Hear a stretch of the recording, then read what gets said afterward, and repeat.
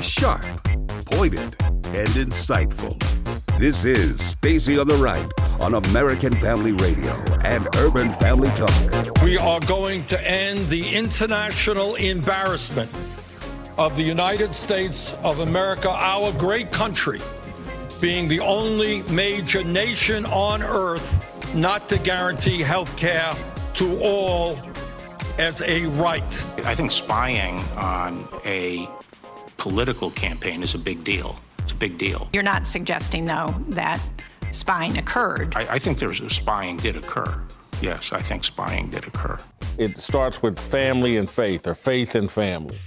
And we need more of that. And if you don't restore the family, it's hard to correct any problem. It's hard to produce anything positive. And now, Stacy Washington. Welcome to the program. Thank you so much for being with us. It's my pleasure to welcome you into Stacy on the Right. StacyOnTheRight.com, American Family Radio is AFR.net, and UrbanFamilyTalk.com, a ministry of American Family Radio. And so we're so glad to be with you and to get all of today's show going for you.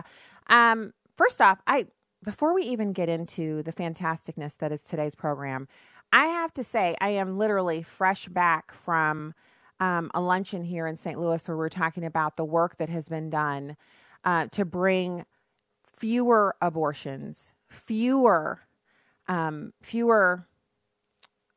babies that have been destroyed in the state of Missouri. And it was such an interesting presentation. I have to say, when sometimes, when you go to something and it's like, that was interesting, or, that was nice.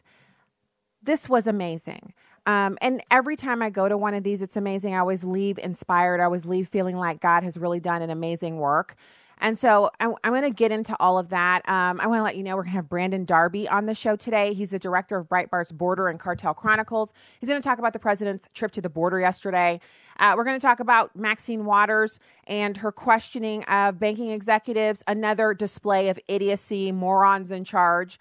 And then we're also going to get to Reggie Bush saying that kids need parenting by a mom and dad. So non-PC, so ridiculously out of step with what the culture tells us, but he's telling the truth.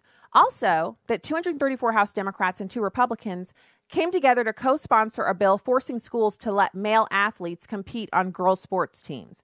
Now, you might be thinking, what about Title IX? Well, what about it? I mean, I guess in this day and age, we just don't care about that. It's not a concern.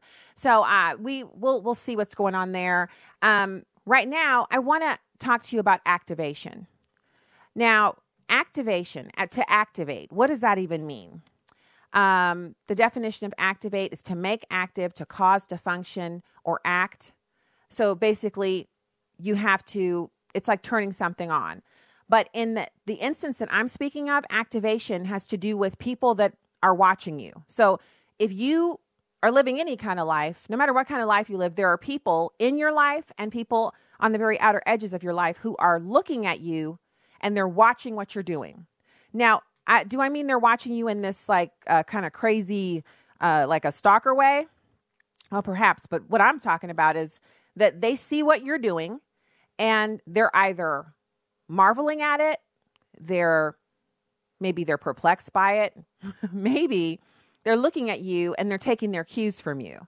And so out of your entire circle of people, the ones you think about and the ones you know they're actively interacting with you, and all of those who are on the periphery, you have no idea they're watching you. You have no idea they have any interaction with you at all, but they are watching you, observing you, and taking cues from you.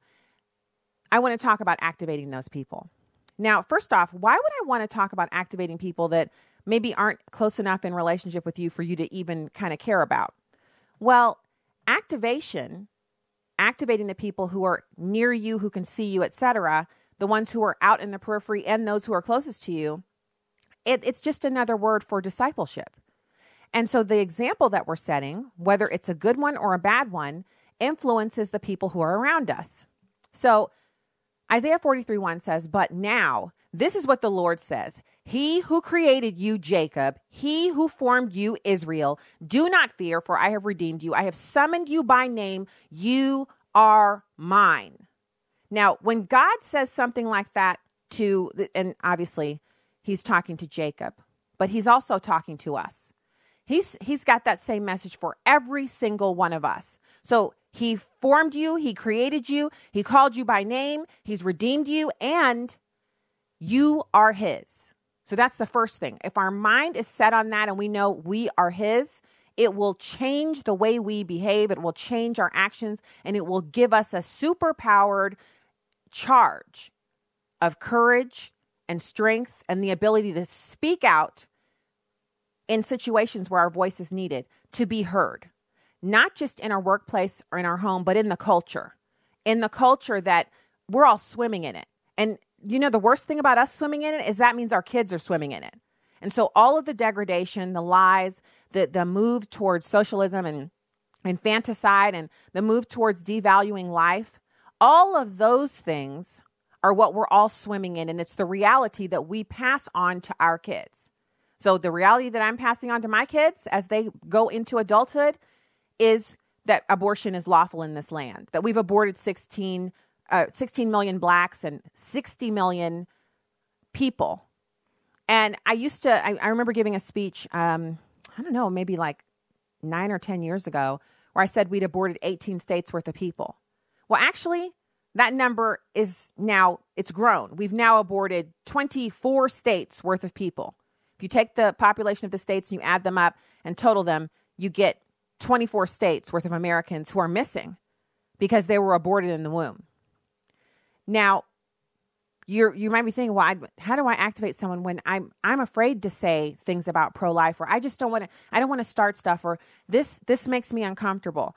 We should be uncomfortable with the fact that abortion is the law of the land. We should be uncomfortable with the fact that this is what we have wrought and we're living in it and we're swimming in it and it is us. That's what we pass on to our kids. And the question is, do we want to win on this issue for the kingdom, not for Stacy on the right or, this one or that one or you, but for the kingdom so that Jesus Christ's fame can be heard in the nations? Do we want to win it for that? Do we want to win it for the unborn babies who are being ripped apart in the womb? Do we want to win it for life, for what God said about each and every one of us? It's not just the numbering of the hairs on the head or the numbering of the tears or being close to us when we're brokenhearted. It's not just when 2 or more of us are gathered together in his name, he's there in our midst. It's not just that. It's that before he formed the deep, he knew us. He knits us together in our mother's womb. And while he's doing the knitting, we have abortionists here, beam me up, Scotty, sucking the babies out. And that's permissible. It's lawful. It's paid for by taxpayers. You are condoning it whether you want to or not, because if you pay taxes, your money is going to Planned Parenthood too. And we are all complicit in it unless we're fighting it. And so if that is what we're swimming in, if that's what we're living in, it has to be our aim that we would do away with that before we go on to meet our maker, right? We want to end that now. But the only way we do it is if we feel confident that Jesus Christ lives in us and we have his courage, we have his mind, we have his mouth, we're able to speak the truth because he is in us. Then we can do all things. So Galatians 5:1 says, "Stand fast, therefore, in the liberty by which Christ has made us free, and do not be entangled again with the yoke of bondage." And so when Christians are sitting up with their hands folded and abortion is the law of the land and we don't speak out against it, we're in bondage. We've allowed the enemy to tell us, you can't speak out about that. You can't say anything about that. They won't like you. The next time they have a Christmas gathering or a cocktail party, or you won't be able to sit with them at the ball game. They won't acknowledge you. They're not going to want to spend time with you anymore. If you say that you're going to get put out. You're going to get set out. You're not going to be, you won't be welcome.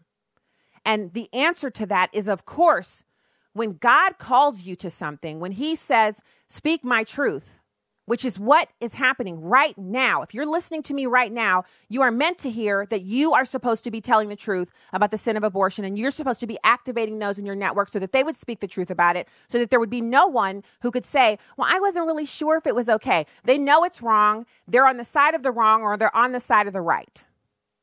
And it's not really, it's right or wrong. It's Satan or God. It's what's good. It's what's evil. There are no in-between places. But when we sit by silently with our hands folded and we're too afraid to speak, the enemy wins. And God can't use us if our mouths are sewn shut. So One more time. This is what God says to us in Galatians 5:1. He says, stand fast, therefore, in the liberty by which Christ has made us free. Does he say, sit there with your mouth shut and allow evil to reign? You are in bondage and you don't have anything to say that's good, and you also are not allowed to speak. No. And it's not the purview of any one person. It's not because, this person is doing a radio show or that person writes a column. This one leads a Bible study and they're the only ones who can speak. No, it's you too. You are also required to speak the truth. You are not only required to speak it, but you are required to live for that truth until such a time as God sees fit to bring it to an end, this scourge that we live in, which is abortion on demand in America.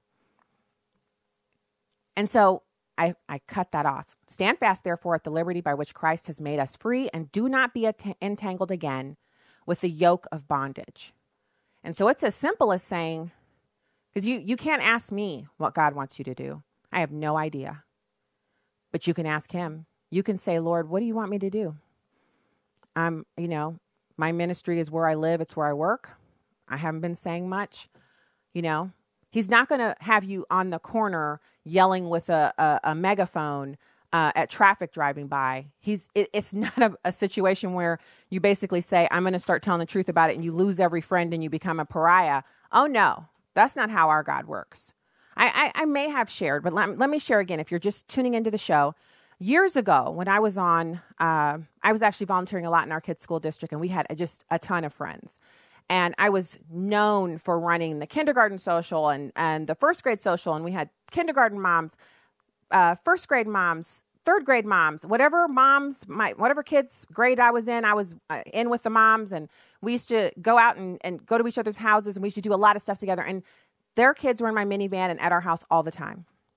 And then when I served on the strategic planning committee, it's an apolitical thing. You're in the school district. And then I got appointed to school board, and then I ran for the seat and I lost. And at people's doors, when I would knock and ask them to vote for me, they'd say, are you a Democrat or Republican? And I'd say, school board's nonpartisan. And they would say, it may be nonpartisan, but I need to know what you're going to do when you get on school board. And I'm like, I'm already on there. And they're like, yeah, but I didn't vote for you that time. If I'm going to vote for you, I need to know if you're with me or if you're with them. And so I would say, I'm a Republican. And some people slammed the door in my face because they were Democrats and they would never vote for me because I was a Republican. And so again, I lost that seat by 455 votes, I think. Spoke at Tea Party Under the Arch and started doing political stuff, and then ran for the seat again and got put back on the school board, but it was a totally different situation because people had heard me speaking, about pro-life issues. They'd seen that I'd been hanging out with Tea Party type folks, and some folks who their kids literally knew the inside of my van just as well as they knew their mom's van. There were no more invites. But around the same time that all of this is going on, I meet a lady. She's still my friend to this day. I love her and her husband and their kids. They are deep personal friends of ours. I met her at a legislator's house for a legislative update, and I was saying how I would just wished I could be in a book club with conservative-minded women because all of my friends were liberals and they read fiction, and I wanted to read nonfiction political. And she said, I believe God placed us here together because, hi, my name is so-and-so, and I'm in a book club just like that, and you're going to come with me. We meet back up, and she told me when. And I met back up with her, and it was almost like an instant transformation because the less phone calls I got from our old friends as word began to spread that we're black, but we weren't Democrats. The new friends, it just was a replacement. Our God is good. He does not give you pain for obedience. Now, persecution is the way of Christians. We are never going to be able to escape that because we live as Jesus did, and he was persecuted. He died for us. But God is good, and he is able to make you, if you're willing to be obedient, he's willing to make you able to walk in obedience for him. So there is no excuse. I want to activate you, not for me. I don't get any credit. I get no credit. Jesus Christ is the one who paid for it all. He did it all. The sin debt is paid by him, and God gets the glory. But be activated. You can go forward and speak the truth in love and spread the truth in your circle. We'll be back with more right after this. On the first day of the week, very early in the morning, We took the spices that we'd prepared and we went into the tomb. We found the stone rolled away from the tomb. When we went in, we didn't find the body of our Lord Jesus. Who took him? Where is he? Who took him? Why do you look for the living among the dead? Where's Jesus? He's not here. He has risen. Jesus was alive. He's alive. Jesus was betrayed, abandoned, mocked, beaten, and then crucified on a cross for sinners like you and me. The Son of God was buried, and after 3 days, he rose from that grave.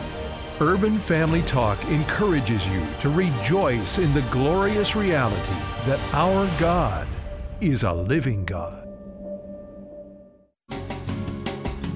Hi, I'm Crawford Loritz with a Legacy Moment.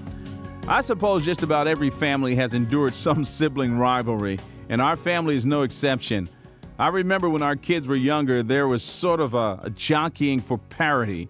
They seemed to be looking over their shoulders, constantly wondering who was getting attention or who was getting more or where they were in relationship to everybody else. Boy, are we glad they grew out of this. But some of us never grow out of our tendency to compare or evaluate where we are based upon where others are. In fact, occasionally I have to fight that in myself.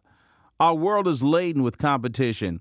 We want to get ahead, and we're constantly looking over our shoulders and comparing ourselves with others. On top of that, sometimes it appears that the ungodly are doing better than the followers of Christ. We need to pay attention to these words from Psalm 37. Here's verse 7.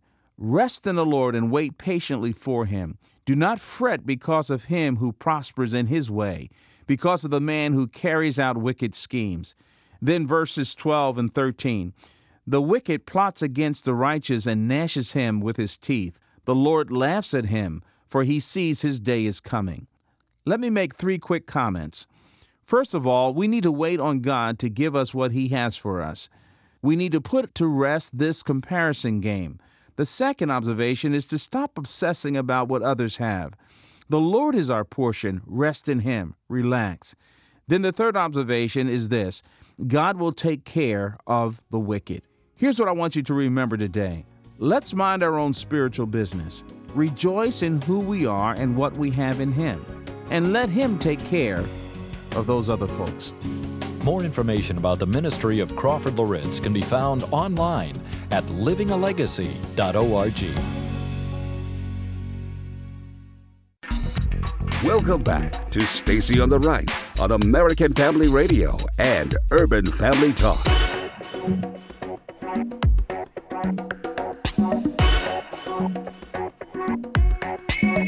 Welcome back to the program. Thank you so much for being here. It is okay. So we don't have our guest right now, so it's perfectly fine for us to go into this audio that I had for the first segment, but I got a little, I got into that first subject. So let's listen to number 4. It's Reggie Bush. He's saying that kids need parenting by a mom and a dad. It's number 4. I will speak to my personal upbringing. My real dad was not in my life growing up.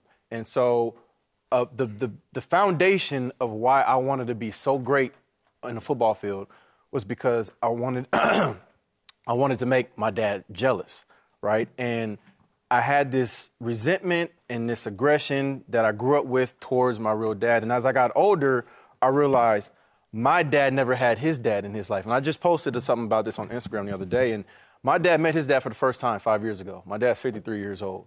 And my grandfather, my biological grandfather, who I still have never met to this day, has lived in LA this whole time. And so to me, we got to get back to the foundation at home with the parenting. And a lot of my boys I grew up with didn't have their dads. A lot of guys that I knew in the NFL that I played with didn't have their dads growing up.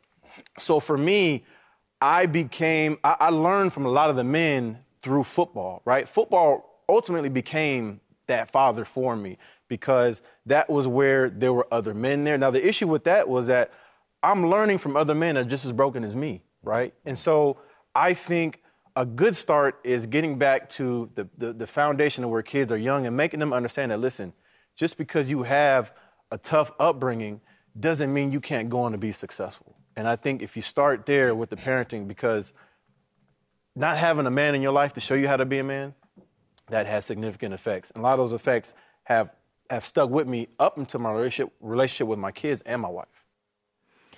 And so we'll get into a little bit more about the discussion that he's having there. They were actually talking about Nipsey Hussle and the fact that he was gunned down after leaving the hood, becoming very successful, and then coming back and doing some amazing things, rebuilding the neighborhood, trying to change people's lives and their trajectory. And he was gunned down by someone that he knew well. And Reggie Bush is saying that it's jealousy and envy and just the spirit of you made it and how dare you come back here and kind of put that in our faces. It's a sad story. But what they're talking about is they're telling the truth. And it's so odd to hear them saying these things because it's so un-PC. Like, it's not allowed for people to say the kind of stuff that they just said. But it's amazing how certain people, when given an opportunity, they start telling the truth. And that truth just went out on that huge program. So we'll get back to that. Right now, I want to get to our guest. We have Brandon Darby. He's the director of Breitbart's Border and Cartel Chronicles. Brandon, thank you for joining us today. Hey, thank you for having me on. Hey, okay, so President Trump visited the border yesterday, and we've heard all of the stats. Over at Breitbart, you guys are tracking this, and also at any number of places, anywhere where the truth can be found. We know that last month there were 74,000 people who entered the country illegally, and then they're expecting 100,000 this month. Next month, they're saying it could be as high as 130,000. This isn't just a crisis. It's a concerted effort to destroy our immigration system. What did you think about the president's speech yesterday? Well, I mean, I tend to think the same thing about not only what the president's saying, really, but what Republican politicians are saying as a whole. I think the same thing about it, as I think every time they say pretty much the same thing. This is the cycle that we go through. We have one party, I think, who's obviously sees this as future voters, and they don't want any security on the border. A lot of them are calling to tear down the border barriers we do have. And then we have a Republican Party who, for the most part, every time there's an uptick, they come out, they're against illegal immigration, they're against what they call an invasion. And then when they get power, when they have the executive branch in both halls of Congress, they don't really do anything to change the laws and the loopholes that are encouraging people to come here in the first place. And then they wait till the Democrats are in power again, and then they get really critical and say it's the Democrats' fault. We go through this cycle. We've done this for many years now, right? So we're kind of in the same old cycle. That's what I think about what's going on right now. Okay, so you know what? You just encapsulated the whole problem, because I think sometimes in our zeal for talking about how the Democrats are currently obstructing anything from happening, we forget that didn't the Republicans control Congress for 8 years? They didn't have the executive, but when they did have all three parts for just 2 years, they couldn't get immigration done. They just couldn't get it done. Or I should say, maybe, Brandon, they wouldn't get it done. Well, but not only did they control Congress most of the time under Obama, but they had the first 2 years of Trump, and they still didn't get anything done. You know, like let's just be straight. Like here's what's going on, right? In a nutshell, this is the situation. In a nutshell, we're a very wealthy country with a system that functions as perfectly as it does function. It functions. Most of the nations south of us that we are talking about, whether it's Mexico or the Central American nations, they don't have a functioning system. They don't have 911 to call.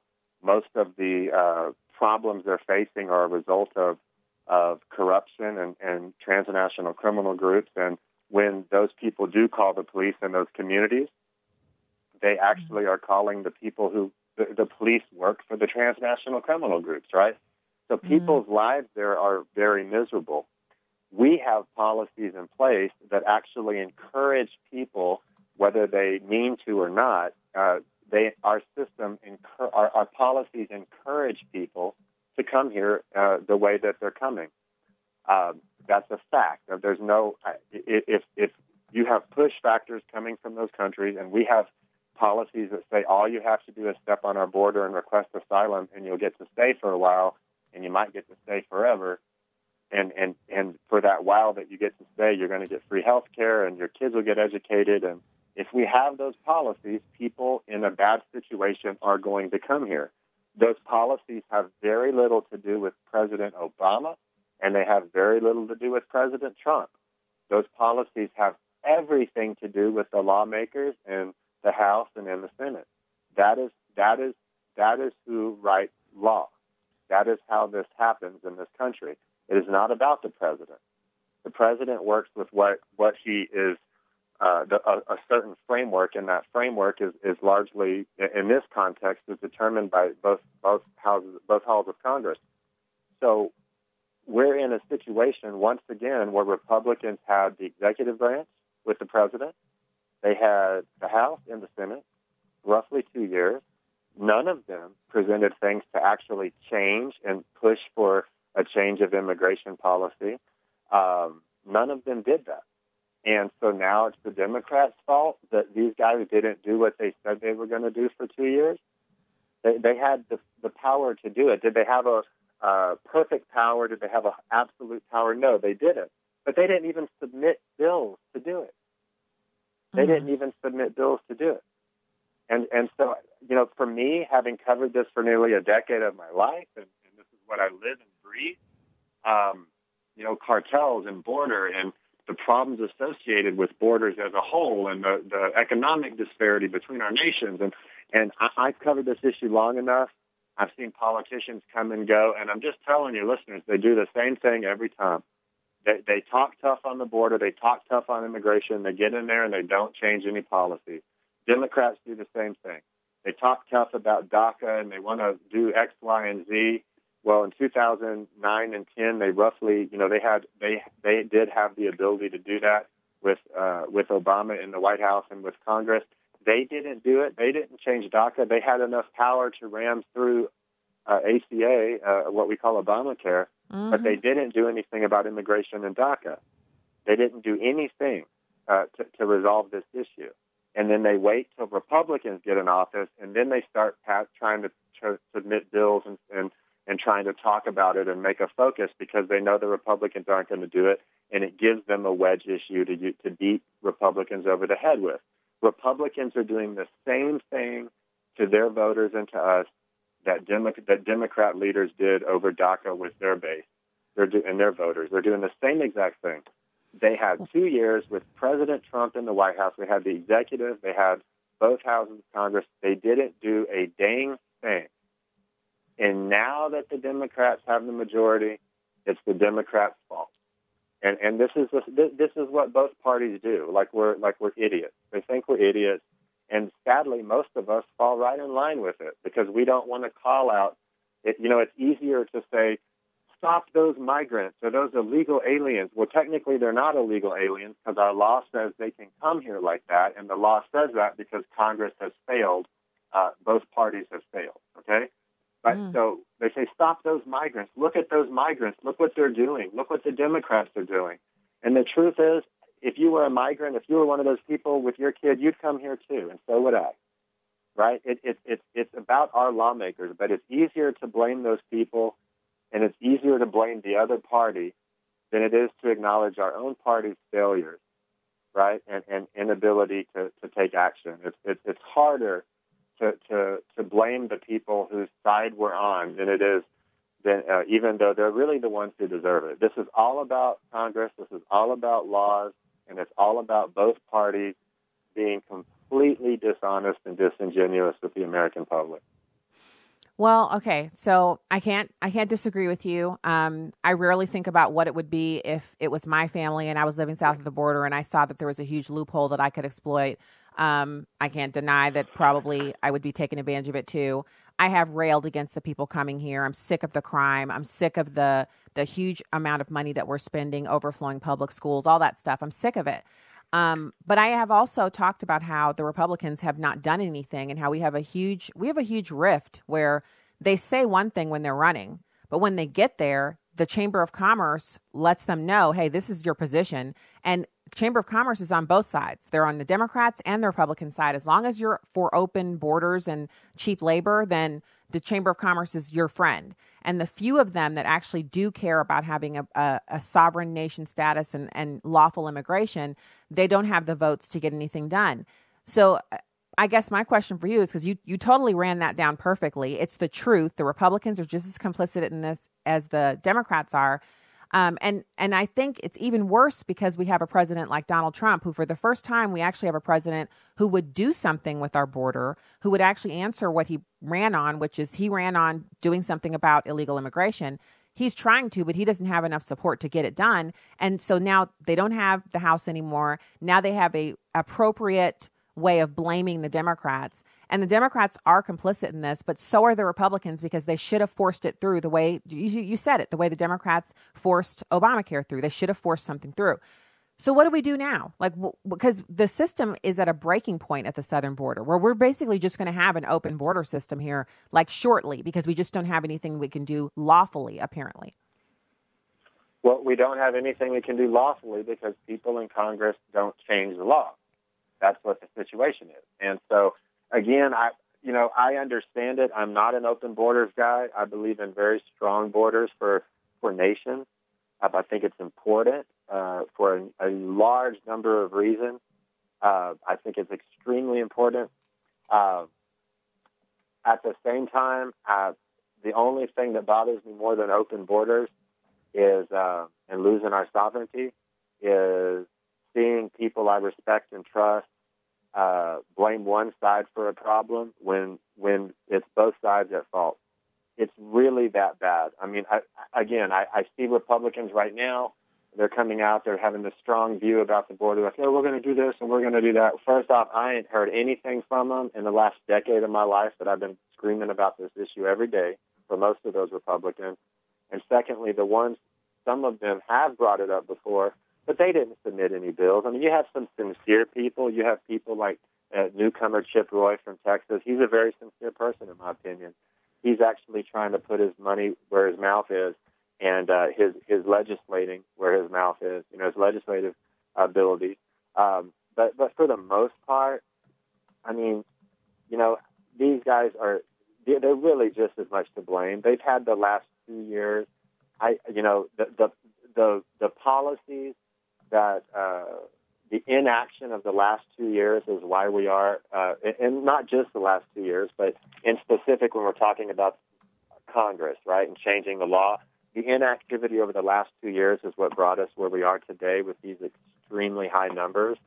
And I just can't take anyone seriously who was in Congress for the last 2 years and didn't try to do anything about it. It's their own fault. They ought to all get fired.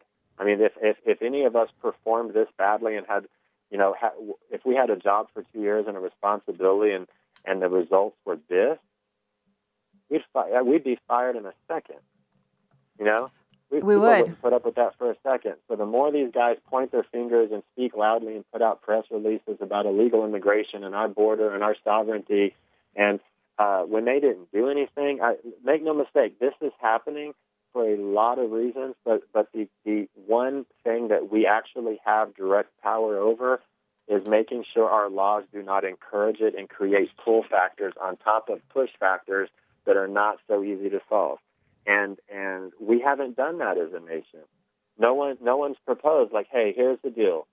If you come to our border irregularly, illegally, in between ports of entry, if you come here and you didn't apply for a visa in your nation of origin or another nation, then no matter who you are, where you're from, what you are, you're going home that same day.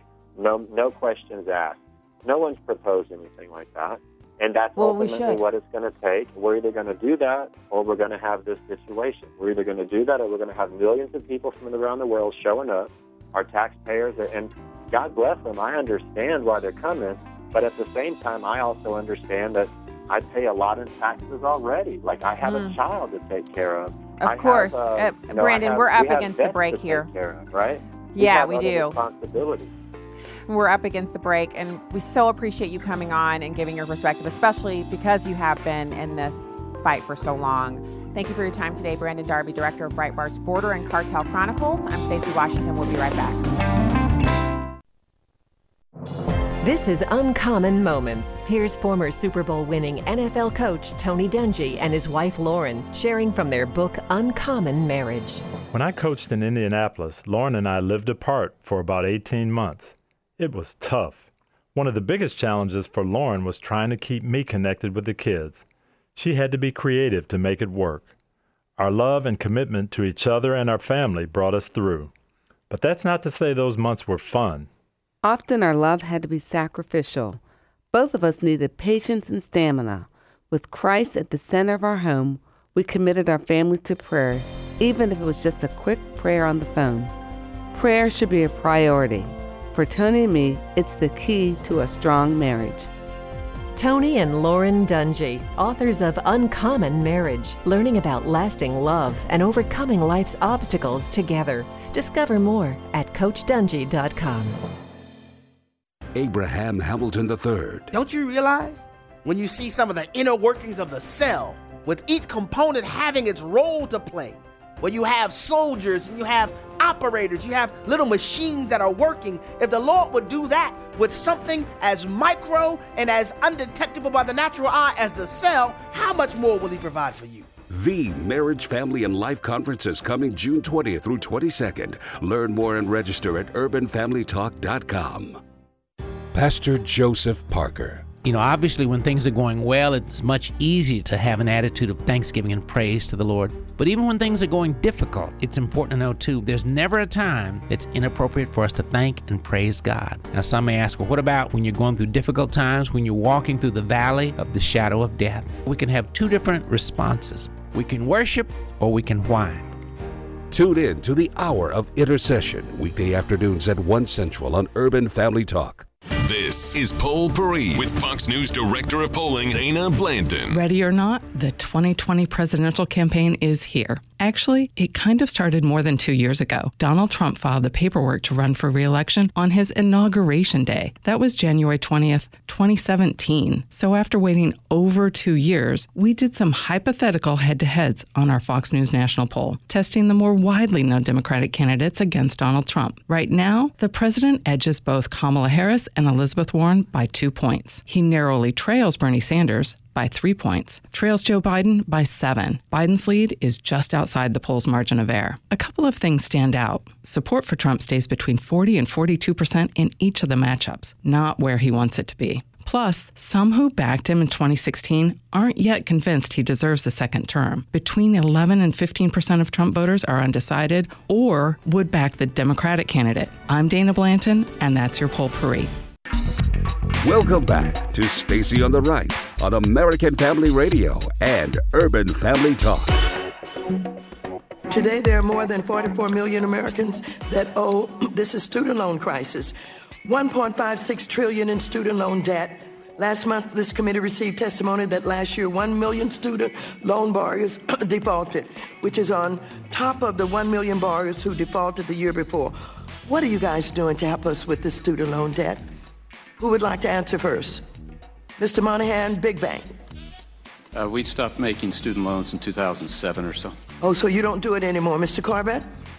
We exited student lending in 2009. Mr. Diamond? When the government took over student lending in 2010 or so, we stopped doing all student lending.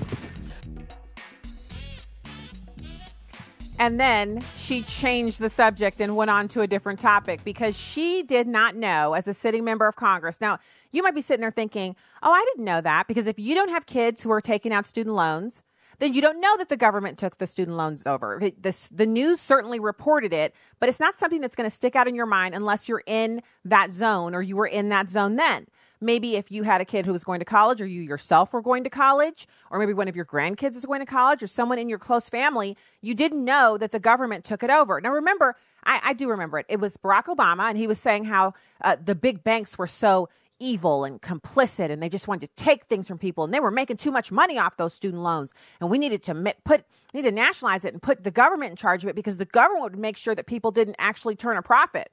And the banks were like, well, if we can't earn a profit on the loans, then we probably should let the government go ahead and take it over, because banks are into making a profit, right? They have to keep the lights on. They have to be able to offer loans, et cetera, et cetera. And if you have problems with the U.S. banking system and how it's set up, that's a whole nother conversation. But as far as the student loans are concerned, they did what they did, and they were making a profit, and people were being irresponsible and taking out too many loans. And some people weren't able to get loans because they were financially irresponsible. And so the government took it over under Obama. Now, here's Maxine Waters trying to blame the banking industry for the fact that so many people are taking out loans they can't afford. Now, I can tell you right now, from my experience with our kids, we have kids who are college aged. They offer you a loan for the whole amount. They don't say, here's what you can afford. They just say, how much do you make? How many kids do you have? And if the wife doesn't work, they assume that she works, because the whole idea of having a stay-at-home mom, that's foreign to the government when it comes to the FAFSA. You submit that, and then what they do is that the FAFSA determines how much aid money you can get, if you can get work study, et cetera.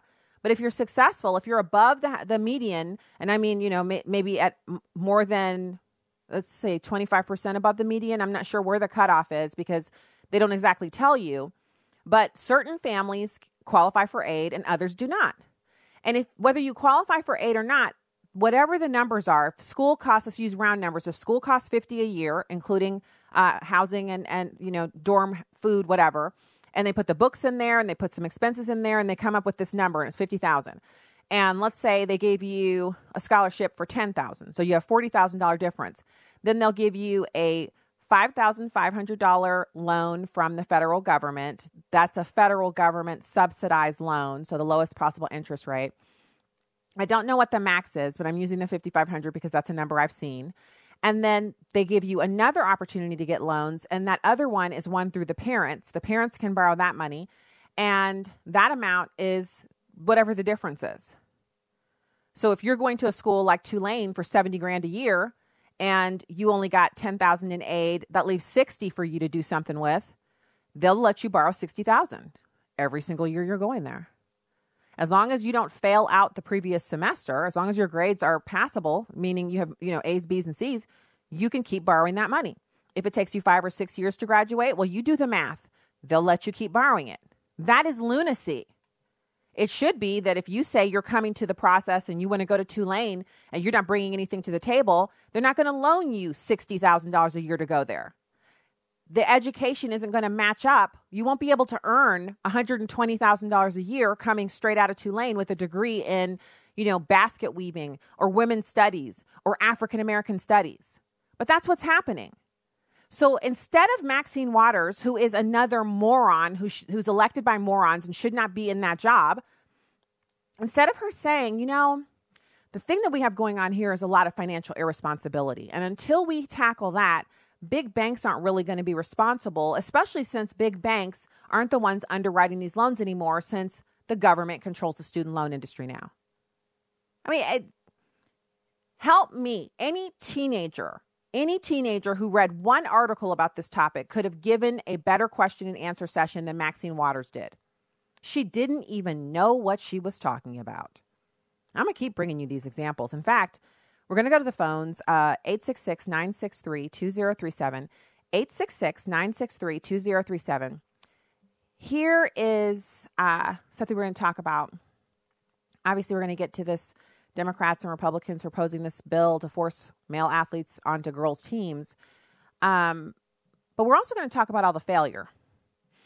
Because I think yesterday we talked about the morons, idiots, nincompoops, ne'er-do-wells. What other names did we have for these people? Half-wits, dolts. Oh, yeah. We talked about them yesterday.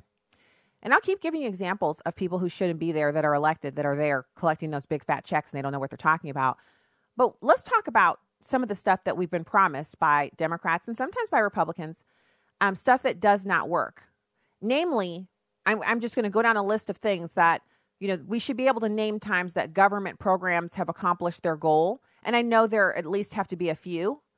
But on the whole, government programs don't actually accomplish the things that they're set out to accomplish, which is why we should not implement tons of new government programs.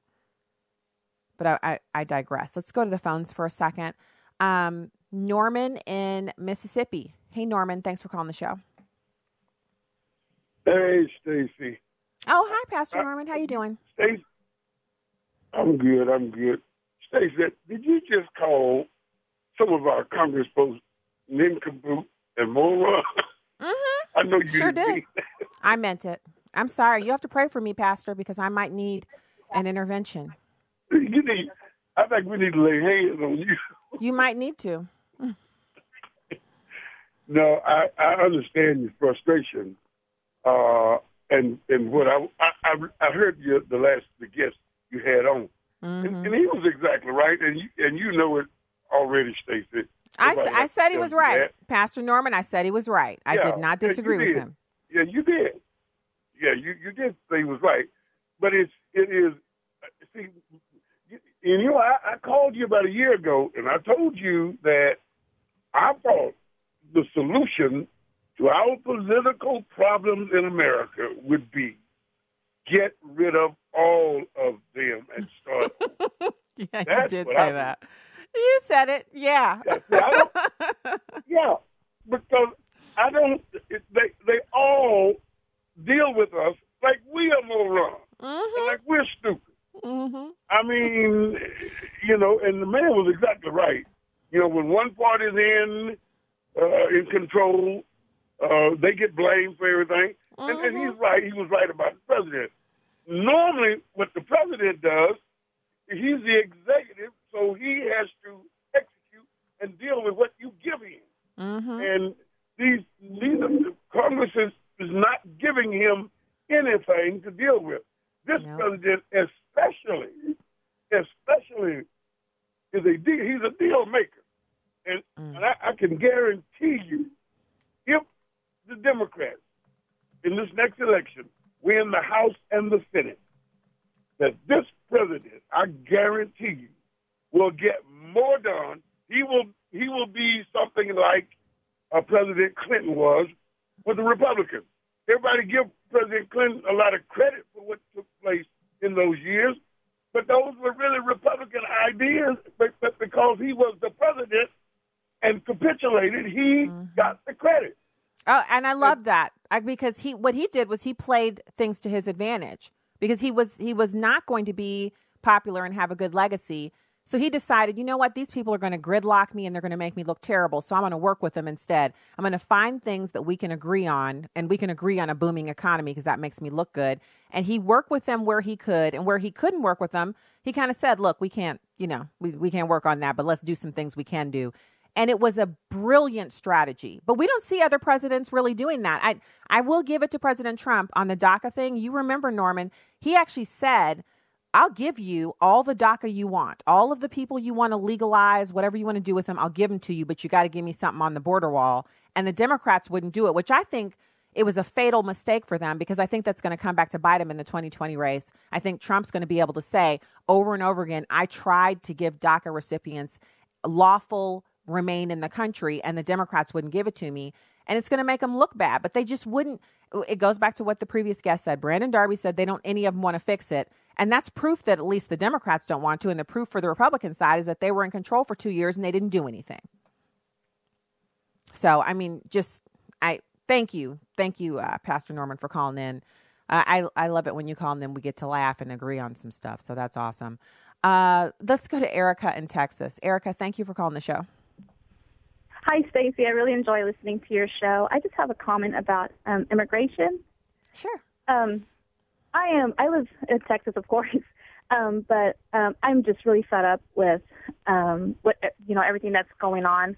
I'm also Hispanic. I love my race, but I'm an American, and I have 4 kids that I need to protect. Me and my husband, we try to protect these kids, and I just think, a lot of Hispanics are afraid, to, I guess, go against your own race.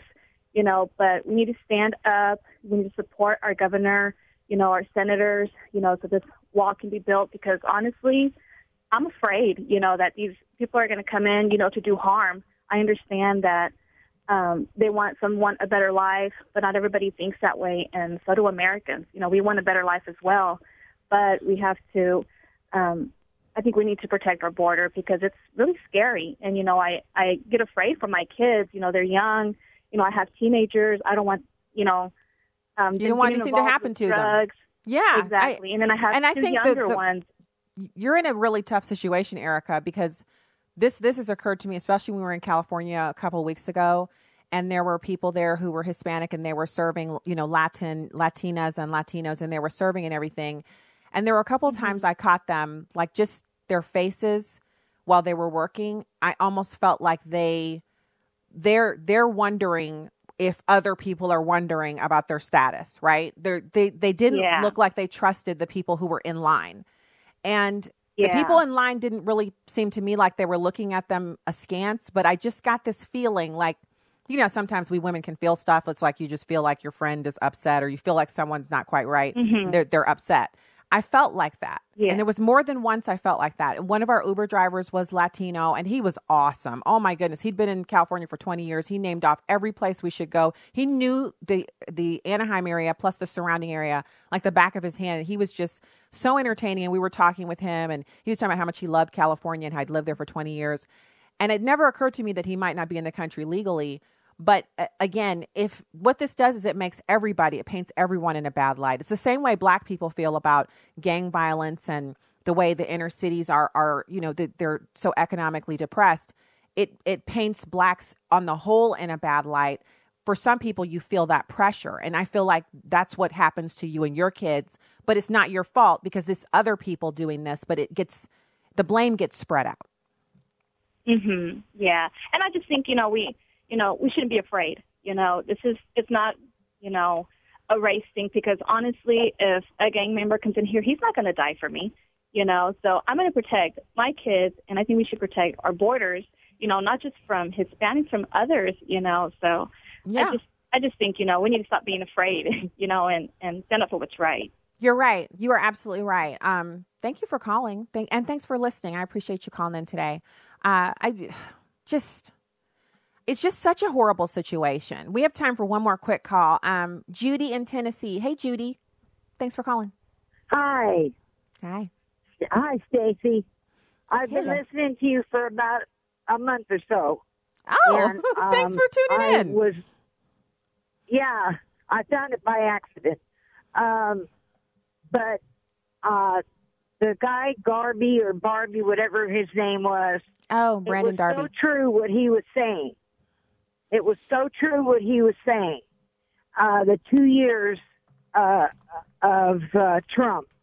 And I blame Paul Ryan and Mitch McConnell because Trump went to them many times saying, I want something done about the border. And they kept saying, don't worry. You do this and we'll take care of it. You do this and we'll take care of it. And and Paul Ryan is nothing but a moron.